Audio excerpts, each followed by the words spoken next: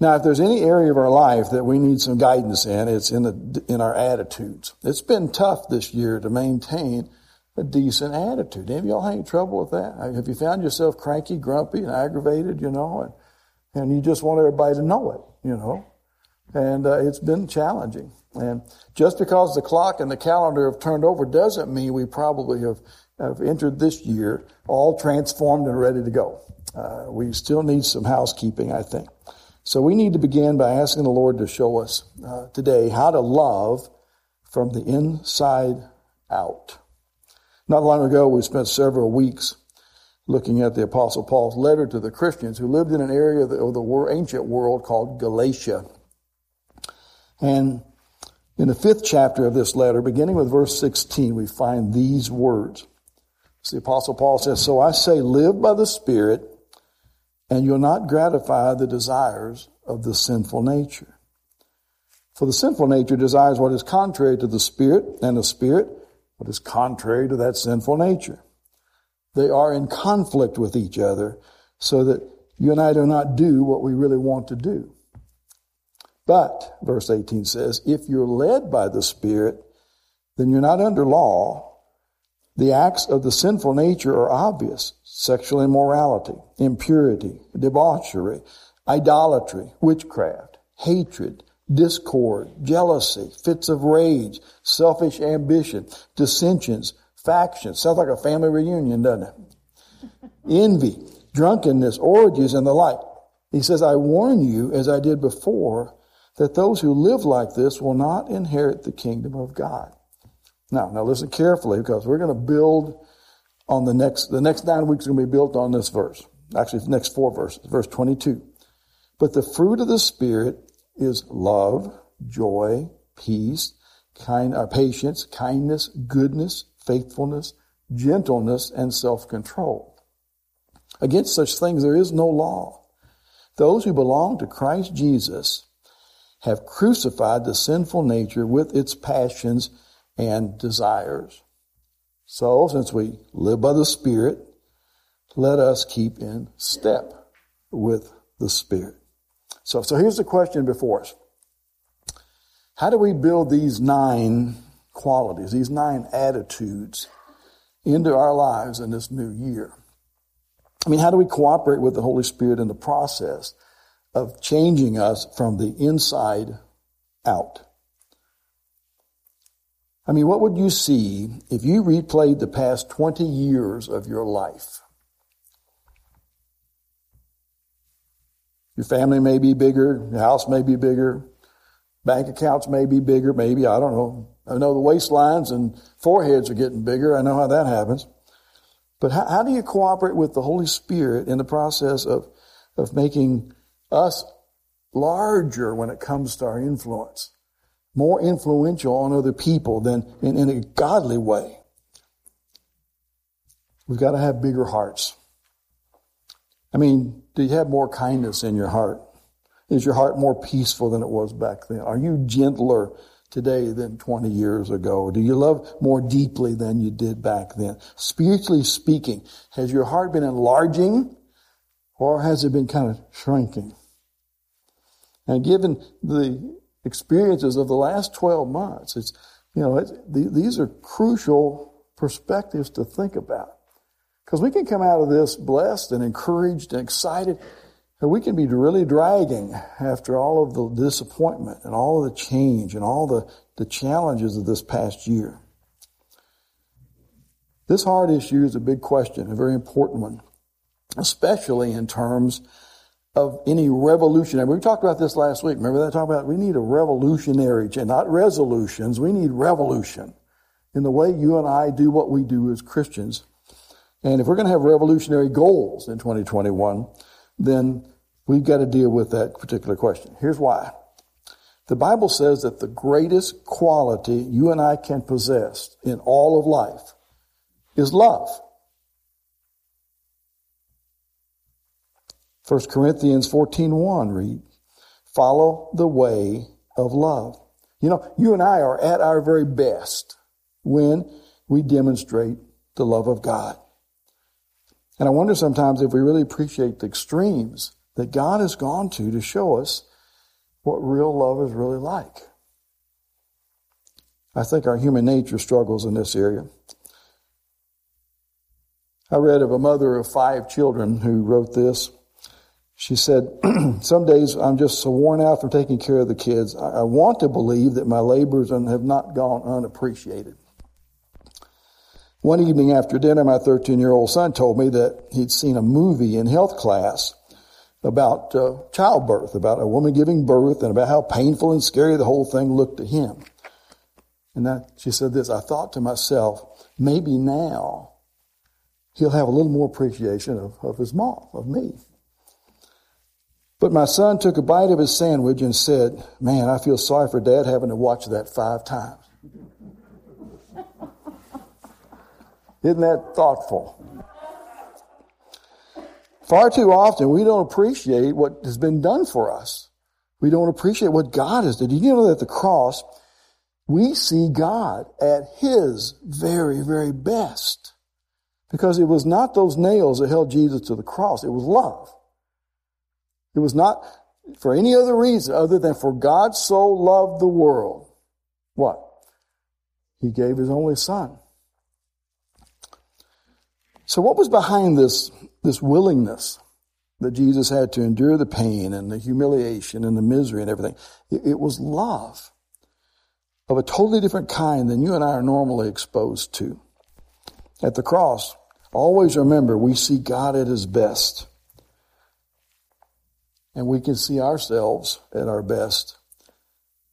In fact, none of us are ever better than when we're living love-driven lives. But it's not easy. The reality is, in my life, and I bet yours, we haven't always done this. We fail to obey the command of Philippians 2:3.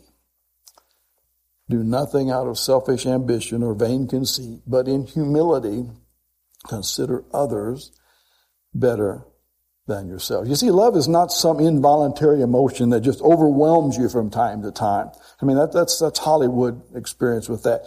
Love is not something you fall out of or fall into. It's not any of those things. Love is a decision, a choice that we make, and we are to choose, according to Paul here, to consider others better than ourselves.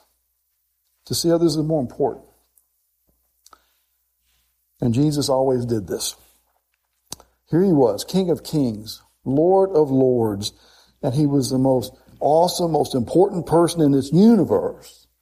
But He humbled Himself every single day, and He chose to treat everybody better than Himself. He was always in trouble with the hypocritical religious leaders because He spent so much time with sinners. And they just couldn't believe that He would do this. He hung out in the homes of dishonest tax collectors. He was kind and gentle with prostitutes and hurting people. He was never bothered by little children who wanted His attention. Every encounter was an opportunity to love and consider others better than Himself. But if we're honest, and I think that you would be, this doesn't come naturally to us. We human beings have to deal with our sinful human nature. And love is not always at the top of the list. You head to the mall at Christmas time and the weather's terrible, lots crowded with all these cars, and suddenly you see a parking spot right by the door. And you never get to park that close. And so we get ready to pull into the lot, and another car zips around the corner and slides right into that spot right in front of you. And your response is, oh, bless you. I'm so grateful that you get to be near the door. I was just hoping someone would come along that needed to be close to the door. In fact, I just prayed that would happen. No, that's not our response. You and I both know that. I always appreciate the old story about this old guy that was trying to do that at the mall, and some young kid in a sports car pulled in right before he could get there. And so he backed his car up a little bit, and the guy got out of his car, a young kid, smiled at him. He said, that's what happens when you're young and fast. And the old man nodded his head, and then he proceeded to put his car in gear and to ram his car into the other guy's car 5 or 6 times, just smashed the back end of it. He backed up, smiled, and said, that's what happens when you're old and rich. That's not the attitude that you see from Jesus Christ. Real love, Jesus kind of love, makes a conscious decision every day. You treat your spouse, you treat your family, you treat your employer, you treat your neighbor, you treat everybody that you meet gently and lovingly. Chapter 5 of Matthew, verse 43 says, "You've heard that it was said, love your neighbor and hate your enemy. But I tell you, love your enemies and pray for those who persecute you." Now, if we want to pull off this kind of godly response, I mean, if you're having trouble loving people and really not being too concerned about others, then you got to pinpoint the cause. What's hindering this? What hinders us from loving people like Jesus loved people? I think it's probably three things. One is we're all moving pretty fast in this crazy world. We got places to go. We got people to see.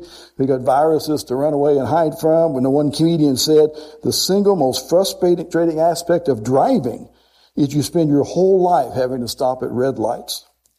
And this is a cruel irony, he says, because when you die, they let the funeral procession run all the red lights all the way to the cemetery. Why do they do this? Because when you're dead, it's important that you're making good time. But yet, we are moving fast. We really like to make good time, even though the faster we move, the less time we have to love other people. No one on earth got more done in his lifetime than Jesus Christ. But he was never in a hurry. You never see Jesus fretting. You never see him hurrying in a sense. He was never too busy to stop and meet the needs of somebody who needed a healing touch or a word of encouragement. He said in Matthew 22:39, after love, the second greatest, most important commandment was this, that you love your neighbor as yourself. Loving God's one, but loving your neighbor as yourself was number two. And if you're not going to pull that off in this new year, we may have to slow down a bit. Try to put ourselves in other people's situations, to put yourself in your neighbor's shoes. Something we rarely do because we're moving so fast. I mean, when was the last time you thought about what it would feel like to be unemployed?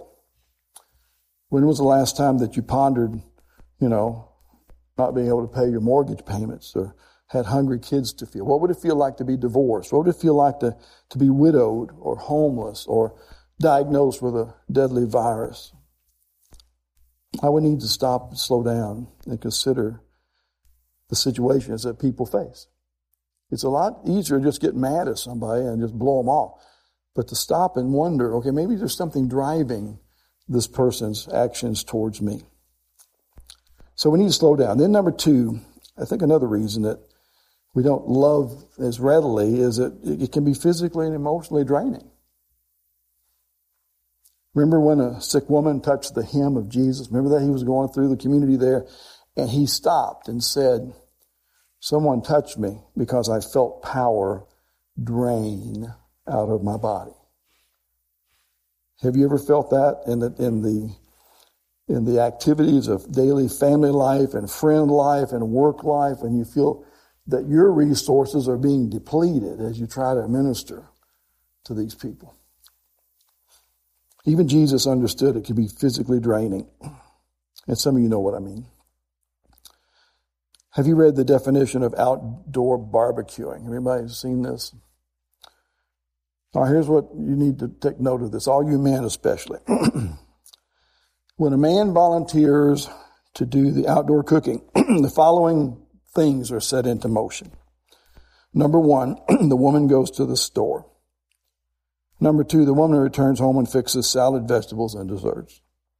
Number three, the woman prepares the meat for cooking, places it on a tray with the cooking utensils, and takes it to the man who's lounging beside the grill drinking a Pepsi.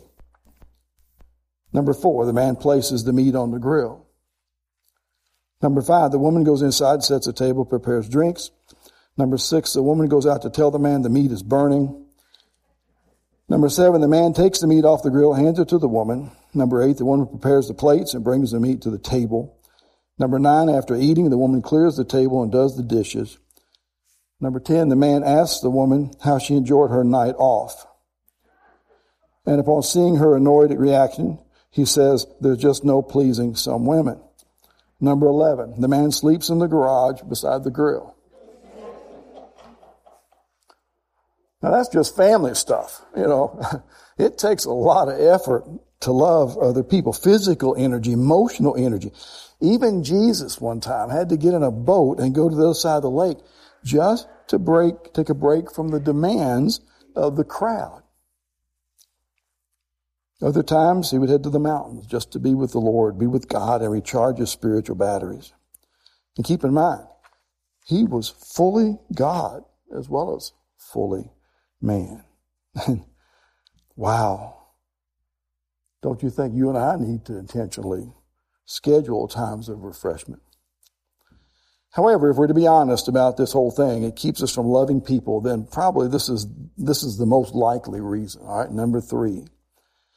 It's because we're using the wrong power source. We're plugged in to the wrong power source. Somewhere along the line, we've come to believe that the source of success in a Christian's life is to just try harder in our own strength and our own effort and willpower. Many believers think that when it comes to successfully living the Christian life, you just got to do more, serve more, come to more meetings and attend more events, and we got to pray more. And God will be so impressed with our efforts that he'll bless the socks off. But that's not true. I want you to carefully look again at this verse from Galatians 5:22. In fact, let's read this out loud together. It's interactive now. But the fruit of the Spirit is love, joy, peace, patience, kindness, goodness, faithfulness, gentleness, and self-control. Now, did you catch that? In other words, when the Holy Spirit controls and directs and energizes our lives, okay, you tracking? He becomes the one who produces. Remember where the fruit comes from. It's the fruit of the Spirit, the Holy Spirit. And when we are sensitive to what he's doing in our life, then he becomes the one who produces the spiritual fruit in us. We can't always come up with this. We can't come up with spiritual fruit by ourselves anyway. It's a matter of the Spirit. We're talking about a supernatural power source here. And when God, through the Spirit, is in charge of our lives, then beginning with love, he'll produce.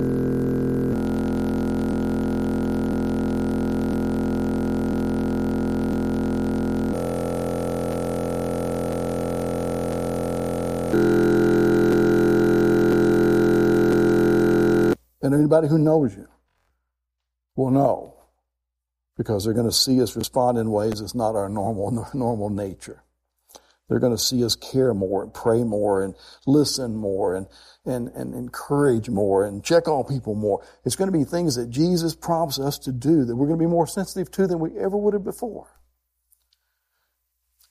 Becoming a loving person happens when the seeds of love are planted in your heart.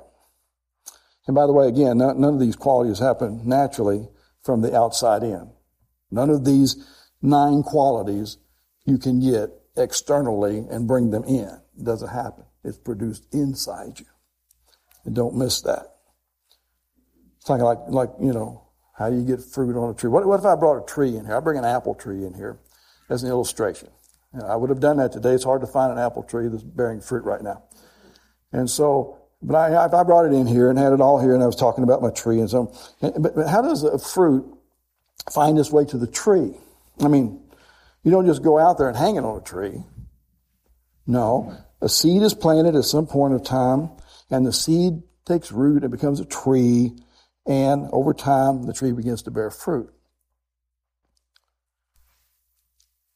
No seed is planted first. I mean, the seed's planted first, but none of these qualities come first. They come after the fact. And if I uprooted the apple tree, which I would have to do to bring it in here and show you that, then it's no longer attached to its physical roots. So what's going to happen anyway? The tree's going to die. It's not going to produce anything because it has not connected to the source. And in your life, if you're not connected to the spiritual power source, then you'll never be able to produce the kind of qualities that we're going to be looking at in the next few weeks. Stuff like joy and peace and patience and kindness and goodness and faithfulness and gentleness and self-control, as we've already talked about. Look what Jesus said about this in John 15:1. I am the vine, he said, you're the branches. And if a man, woman, or child remains in me and I in him, he will bear much fruit. But apart from me, separated from me, disconnected from the power source, which is him, you can do nothing. And there's this balancing act, balancing process that has to take place if we're going to allow the Spirit of God to have access to us so that he can love through us. You certainly have to spend time with those who need love, obviously, but you also must spend a significant amount of time in God's presence so we can experience what it really means to be loved. 2 Peter 1, verse 3. Look at this. His divine power has given us everything we need for life and godliness through our knowledge of him who called us by his own glory and goodness. Do you understand that there's no Christian that ever lived that grits his teeth and willfully makes these godly attitudes pop into his life? It doesn't happen that way. The fruit of the Spirit appears naturally only when you and I are, when we're tight with Jesus. We don't have to worry about this. His divine power on the inside produces everything we need to live productive and fruitful lives toward those we encounter on the outside. And this is why the Apostle Paul said in Philippians 3, verse 10, he said, I want to know Christ. I want to know Christ and the power of his resurrection. Paul recognized the miraculous power that raised Jesus Christ from the dead. And that was the kind of power that Paul wanted to experience in his life. So you want to love your family better this year? You want to be better friends to your friends this year? Do you want to, love your coworkers and maybe even total strangers, your attitude to them to be nice and gentle? This is the key. You have to get to know Jesus. We have to get to know his ways and walk in his ways. That's why we're going to take 18 weeks just to figure out what those ways are and how God, and you're going to be able to take this home with you, and you're going to have 5 days that you can look for yourself. You're going to have your own little study guide to explore the particular aspect that we're talking about on Wednesday night. Then you get to go back and see what the Bible actually says and how it applies to you. Because sometimes when you hear a sermon, the Spirit will convict us and tell us, I need this, I need to do this. But when it comes to staying on the path, walking with the Lord, not being distracted, not detouring, we need something that is a little stronger than that, a reminder of all that God is doing and has done. And so the best way to get that at the start of every year is you need to go back to some basics. And that's what we're going to do. And I'm excited about it for you and for myself as well. I'm also praying for some because I know how easy it is to start stuff, but we don't always finish very well. I've seen that many, many, many times. And I hope that this beginning of this year will energize us in such a way that these fruit and the way in which we share them as we walk along the way, the path of Christ that God set one for all of your lives, we are to walk in a certain way. We're going to study that. The word way appears all over the Bible, all over the Old Testament especially, all over Proverbs. There is a way that seems right to a man, but it's not the right way. And so we're going to explore that in great detail. Living the Christian life is not all that complicated. There's no verse in the Bible that says God helps those who help themselves. That is not true. God may be gracious to you, but no, he's not obligated to help you, and you're not obligated to try to do it yourself. We are to trust in him. You got to get to know the Lord. You've got to know his ways, his walk, his example. All of Jesus' disciples, they asked him one time, said, show us the Father. Show us God. And Jesus said, if you've seen me, then you've seen the Father. And people, our friends, our neighbors, our co-workers, there's somebody in your life that's looking for somebody to model godly love for them. Because you're not going to see that in this messed up world. The only kind of love we see is physical love and sexual love, and just beat us to death with all this. Well, we can love anything in any way we want to. It's not godly love. Living the Christian life is not impossible for any of us if we are doing it in the strength of the Lord. What is it the Scripture says? I can do all things through Christ who what? Who strengthens me. And so that's my encouragement. You become a Christ follower when you admit you're a sinner and you invite Jesus to move in and set up housekeeping. And then you ask him to be the Lord and the manager and the transformer of your life. And he will. From the inside, in here, out. Father, thank you so much for your promise that you don't leave us alone down here. You don't leave us to our own devices. That you are near, very, very near as a whispered prayer. And Lord, I pray as we start this new year that we'll learn from the past year. We'll learn, Father, how easy it is to get off the path and how easy it is to get discouraged. But I pray, Father, that we will spend serious thought and effort into learning your way, what your plan was for all Christians, how we are to regard you, how we are to understand your ways, and how we trust you for the strength to walk in them. Lord, we love you. We thank you for getting us through the past year, and we pray for a lot of people still struggling in a lot of ways. We're not out of the woods yet, but Lord, we know that we can do all things through Christ. And Lord, we thank you for Jesus, and we pray this in his name. Amen.